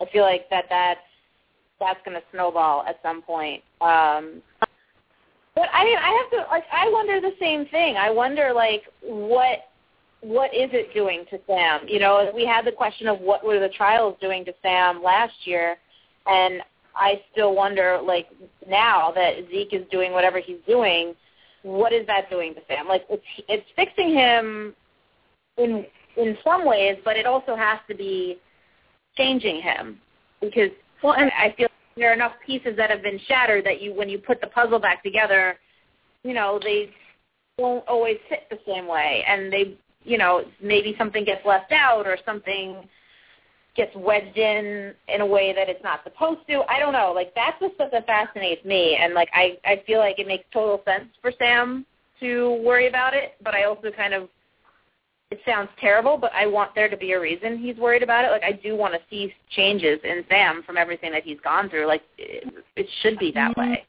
My concern is really medical at this point because we have back-to-back episodes where Sam is hurt to the point where he loses consciousness, and that's when he comes to the fore. And I'm just like, okay, we know that the Winchester gets thrown around a lot. I'm concerned about that, and I'm wondering if at some point I'm wondering if Sam's going to become concerned about that, where he keeps coming to and things happen, and he's like, oh my God, what is going on with me? Yeah, something's going on, Dean. And that's the thing. I mean, like, it's not. We've seen Cass in the past just kind of, you know, touch someone and heal them, and we saw Zeke do it for Cass in this last episode, but that's not what's happening here. Like, the fact that he needs to be spending so much time fixing Sam, it should be worrisome. And, you know, if he's losing more and more time, or if it's not an exponential thing, but he's just starting to realize, I don't remember, you know, yesterday, yes, that should definitely be a red flag. And we should definitely, you know, start to see some kind of ramifications from that, whether it's with Sam, you know, pressing Dean for answers, or I don't even know at this point, you know, how that could manifest itself. Right, because, I mean, you know, Sam's smart. I feel like as the episode's gone, he'll definitely sort of start to figure out things for himself, almost maybe to the point to where he just kind of asks Dean, like, you know, what is anything going on with me, to the point where Dean just kind of has to somehow tell him that, and then, you know, big fallout. But I mean, and Dean's lying definitely doesn't help, because he's already kind of starting to pick up on that, like, these things aren't fitting together, and, like, I'm not remembering these things that you're telling me and stuff. So I don't know. I definitely don't trust Zeke, but yeah, I don't know. Like, I'm giving him the benefit of the doubt right now. I just feel like I have to, just because there's so much other stuff going on that, like, I don't think we could handle it if he turns out to also be with them. Right. But, like, I mean, I want to trust Zeke, but it kind of was a red flag for me when Cass had said, yeah, Zeke, I trust him. He's a good, like, soldier and everything. But then Zeke never, he wanted Cass gone because it wasn't safe. But, like, you'd think if they had known each other and they were friends somehow, that he would maybe want to speak to him at least, or that Dean would at least want to tell Cass that Zeke's doing this, but yet he's still keeping that from everyone for, like, a really long time. There's the concern that the more people that are in on a lie, two can keep a secret if one of them is dead. So right. You know, if you let Castiel on the lie, and he flubs it, and Sam figures it out and kicks Zeke out of his body, and then collapses dead. Dean's not going to risk that, and for whatever reason Ezekiel has, he's not going to risk it, whether it's altruistic or manipulative. He's not going to risk it either. Yeah, for whatever reason it is, this is the vessel he wants right now. I also don't think we should assume that Zeke and Cass were, like, friends or anything. I think they knew of each other, but I can't imagine we're going to learn that they were, like, hanging out up in heaven. I feel like it's more he kind of knows who everybody is, and he's heard things that make him say Zeke is one of the good guys. But even as we saw with Castiel in the seasons past, like, you can have good intentions and still end up doing bad things. So, I mean, his vouching is almost something to take with a grain of salt until we know for sure. Because I could easily take that as, Castiel heard that when the faction split and people followed Raphael, Ezekiel didn't, and that's going to make Ezekiel good for Cass. It can be that simple. Yeah, but I don't think it's going to be that they actually had a personal connection with each other. I don't think it's going to go that deeply. I think it's going to be I've heard who you are. I'm also kind of wondering what Metatron's doing right now, because he expelled all of the angels. So now what? Yeah, I don't. Yeah. I can see Metatron just wandering around heaven, just going everywhere, checking everything out. Everyone's so focused on. Because, on a week-to-week basis, the show has always been like, okay, we have to tackle this problem that's right in front of us, and we've got this thing simmering in the background. Exactly. That we can't quite get to yet. But the thing simmering in the background is always, it always grows huger the more you let it just kind of hang there. And that's the thing. Like, I would love to at least in an episode or two get a cutaway scene where we, the audience, get to know what's going on with Metatron, even if don't, because it could go, in my mind, it could go in so many different directions, and they're all bad, that I need to see something to know, like, well, what do you actually want to do? Because my mind will go to the worst case scenario, and if I don't have to, great, let's kind of ease that a little bit. I mean, he's obviously not doing anything good up there, but maybe it's not as bad as I think that it is. So I don't know. I mean, I feel like that's not going to be returned for a while. I feel like we're going to spend a good chunk of the season where we're not faced with him and we're almost not even focused on him because there's too much else that's going on.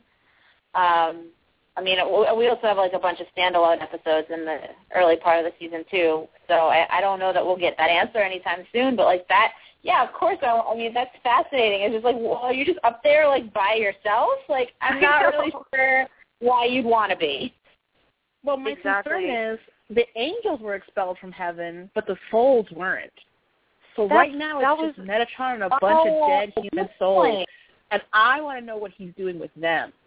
That's a good point.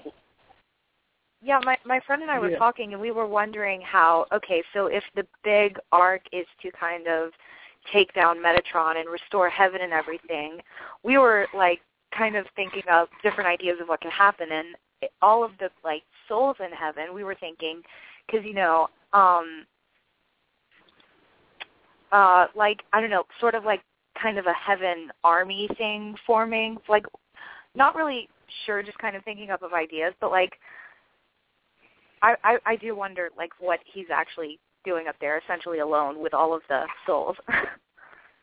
And that's the thing, like that's an opportunity if they want to take it to bring back some people that we've lost and to see how they may be now under his influence. Like that to me is what I would love to see the show do, but I feel like that's almost a very end of the season, maybe even leading into a potential next season thing. Like, I don't know that if they're so worried about the angels right now, I can't imagine that they're even thinking about the soul. Yeah, I don't think it's occurred to them. Yeah. Which is kind of sad when you think about it, because it's like everybody that they love are up there, and a lot of them are probably looking for a job to get back on Supernatural, so it would not be a bad So true. Because, there is the hopeful rumor about Gabriel, and this is the only way. This is the only way you can think to bring Gabriel back is that if he ended up back in heaven and now that he's fallen, okay, then I can justify it. It can make sense. Cause, Abaddon's a knight of hell, supposedly, so and only archangels can kill them. So if he's an archangel, then that could be a way to bring him back to kill Abaddon, possibly. But and the only person, and Becky and I are going to argue about this, the only person that they can't bring back anymore is Bobby. That's it. Shut up. That's it. Are you going to argue about this?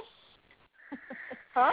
Bobby, no. I don't care how they bring him back. I don't care if they bring Bobby back. I'm happy. I don't care if it's the stupidest way. For it really makes bad no storytelling sense. if it gets Jim Beaver back on the show. She doesn't care how bad the storytelling is if Jim Beaver comes back. She doesn't care at all. As long as Bobby's on the show, I'm fine. I know how you feel. I misunderstood. I thought you meant like within the story there's no way to bring back Jim Beaver, and I was like, well, they could, but they couldn't. Yeah, I mean, it's clever how they brought him back the first episode, I thought. I mean, I was going to say, like, I know you guys already did the podcast about the premiere, but, like, that was the only way I was going to be happy with I agree, because I was bitter about that spoiler all summer. I was like, stop invalidating my pain and my mourning for Bobby. Stop it. I was taking that away from me. Jeremy about that. I was so glad Bobby was back. But I was so disappointed. I was so glad to see Bobby again, but I was disappointed that was how they brought him back. Because I wanted him back permanently. I want him back permanently, not just the vision in Sam's head. She has no rationality about it. She has no rationality about it. None. She's completely irrational about it. I just love Jim Beaver. That's it. I just love Jim Beaver. A good chunk of the fans would agree with that. And, like, I love Jim Beaver, too. I just look at it more from, like, a character and a storytelling standpoint of exactly what you said. Like, the death meant so much. And then every time you bring him back, it means a little less because you have to say goodbye again and again. And it's like, and that's not how life works. It's the same when we back when Sam and Dean die, and we're like, eh. They just bring him back permanently. They don't have to kill him off again. Just bring him back to stay, and we're good. And that's why you don't write for the show. True. Very true. You talked a little bit earlier. Say that if it was up to everybody, they'd just be Team Free Will in the bunkers drinking hot chocolate. And that's why cute is not good. It was very well said. But, I mean, and that's the thing, like we talked about that earlier, you know, how they may listen to fans, but they can't necessarily take everything into consideration when they write it. Like, that was one of the things, though, that Jeremy Carver has been very vocal or open, at least when he's asked, about understanding, you know, the importance of these characters and how important the goodbye is, and understanding that every time you bring him back, if you don't do it in the right way, can take away from what you've already built, and why would they want to take away from something they've already built? So that was amazing. So, and kind of spinning off that, like, I used to be really into reading fanfic when I first hit fandom, like back in Buffy days. Yeah. And a very strong fanfic trope is to bring in the homeless kid or the homeless guy, and you know, that Pretty Woman kind of trope. And then, you know, this very much followed that trope. This episode followed that trope, and everybody reeled back and went, ew, what? Ew. Yeah. And that goes to show you how whatever works for you on a fandom level doesn't necessarily translate to a television storyline. It doesn't always translate right, because fan fiction and fan tropes, they exist in a bubble. Yeah.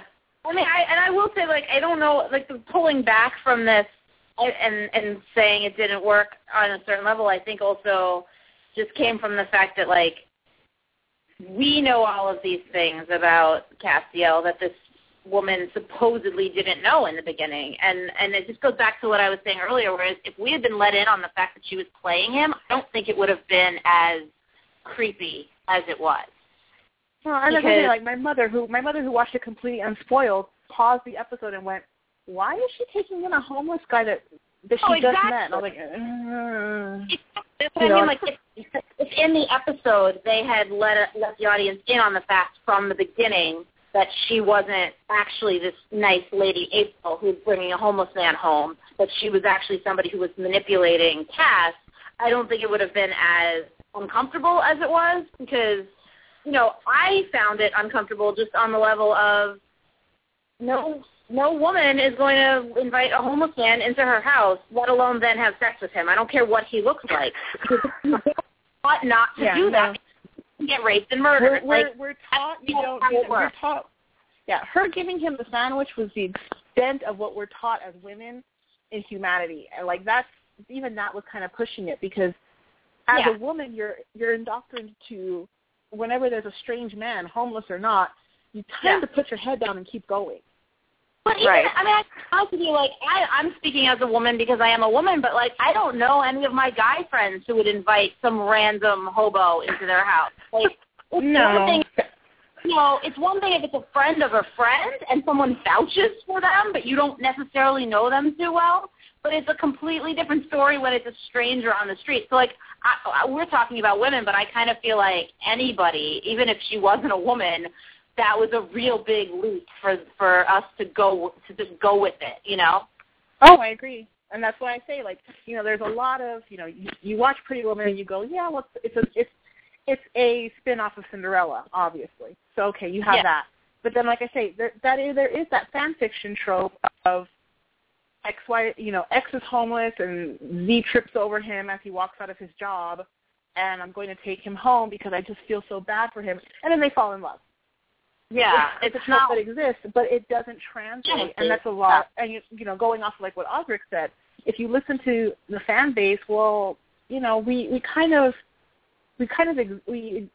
our thought process exists in a different way than the casual viewing thought process. Mm-hmm. So,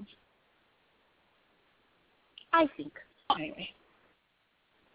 We have a caller who's been holding for 24 minutes, and I want to get them on before. Thank you, guys, for answering my question. Well, thank you for calling. Very good conversation. Very good conversation. It was. I appreciate it. Thank you very much for calling. Thank you. Bye. Bye. Okay, this person's been holding for a long time, and I wanted to get them on before our live show ended, so let's bring them on. Okay. Hello? Welcome to Winchester Radio. What's your name and where are you from? Can you hear me? Yeah. Yes. Okay. This is Stephen from Virginia. Hi, Stephen. I was thinking about something y'all said a while back about Ezekiel could have let Cass die and said he didn't have the power because he needed to heal Sam. He could have lied. Mm-hmm. How is it that he did have the power to heal Cass so easily if he's supposedly so weak he has to spend all his time in Sam, healing Sam slowly from the inside while he heals himself? It just doesn't seem right that he suddenly has enough power to heal Cass if he's supposedly has trouble. I just assumed that in the time that he and Sam had been together, the time that he had been possessing Sam, that he had healed to the point to where he could help Castiel, you know, but that was all he could do basically. And I would think, you know, because how he passed out right afterwards, Ezekiel himself did. Yeah. I would think that probably will slow down both his and Sam's healing quite a bit. You know, they got to a really good point. And yeah, usually we're shown that whenever the angels heal, when they can heal and they do heal, it's kind of nothing for them. They're like, yeah, boop, you're good. And this actually was shown to drain Ezekiel to some degree, or actually to a pretty big degree. He knew he could do it, but he knew it would take a lot out of him. But generally it seems to be something that they're like, well, if I can do it, give me like half a second, I'm on it. Right. So I rationalized it. Okay. But there's a very good question because I'm sure a lot of people are wondering the same thing.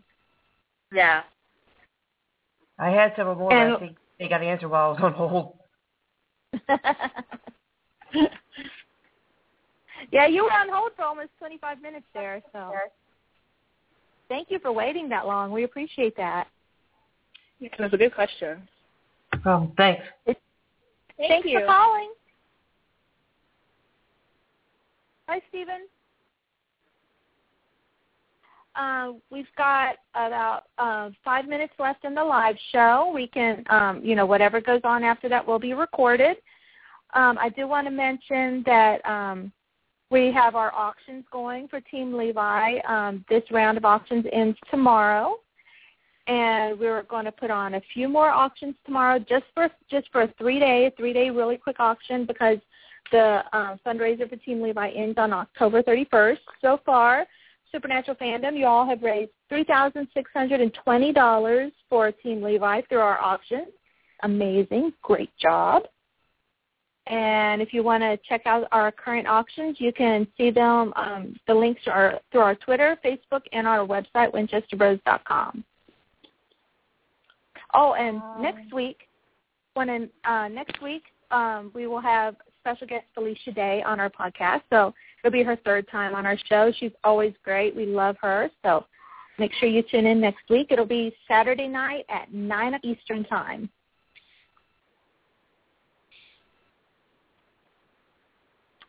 So, did you have any announcements we should make, Benny?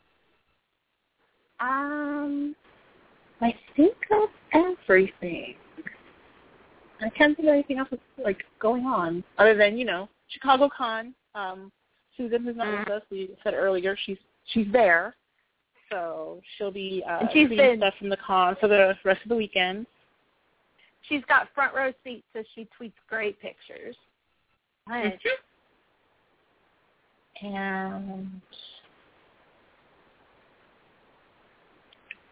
Jared made it to 1 million followers this week on Twitter. That was very cool.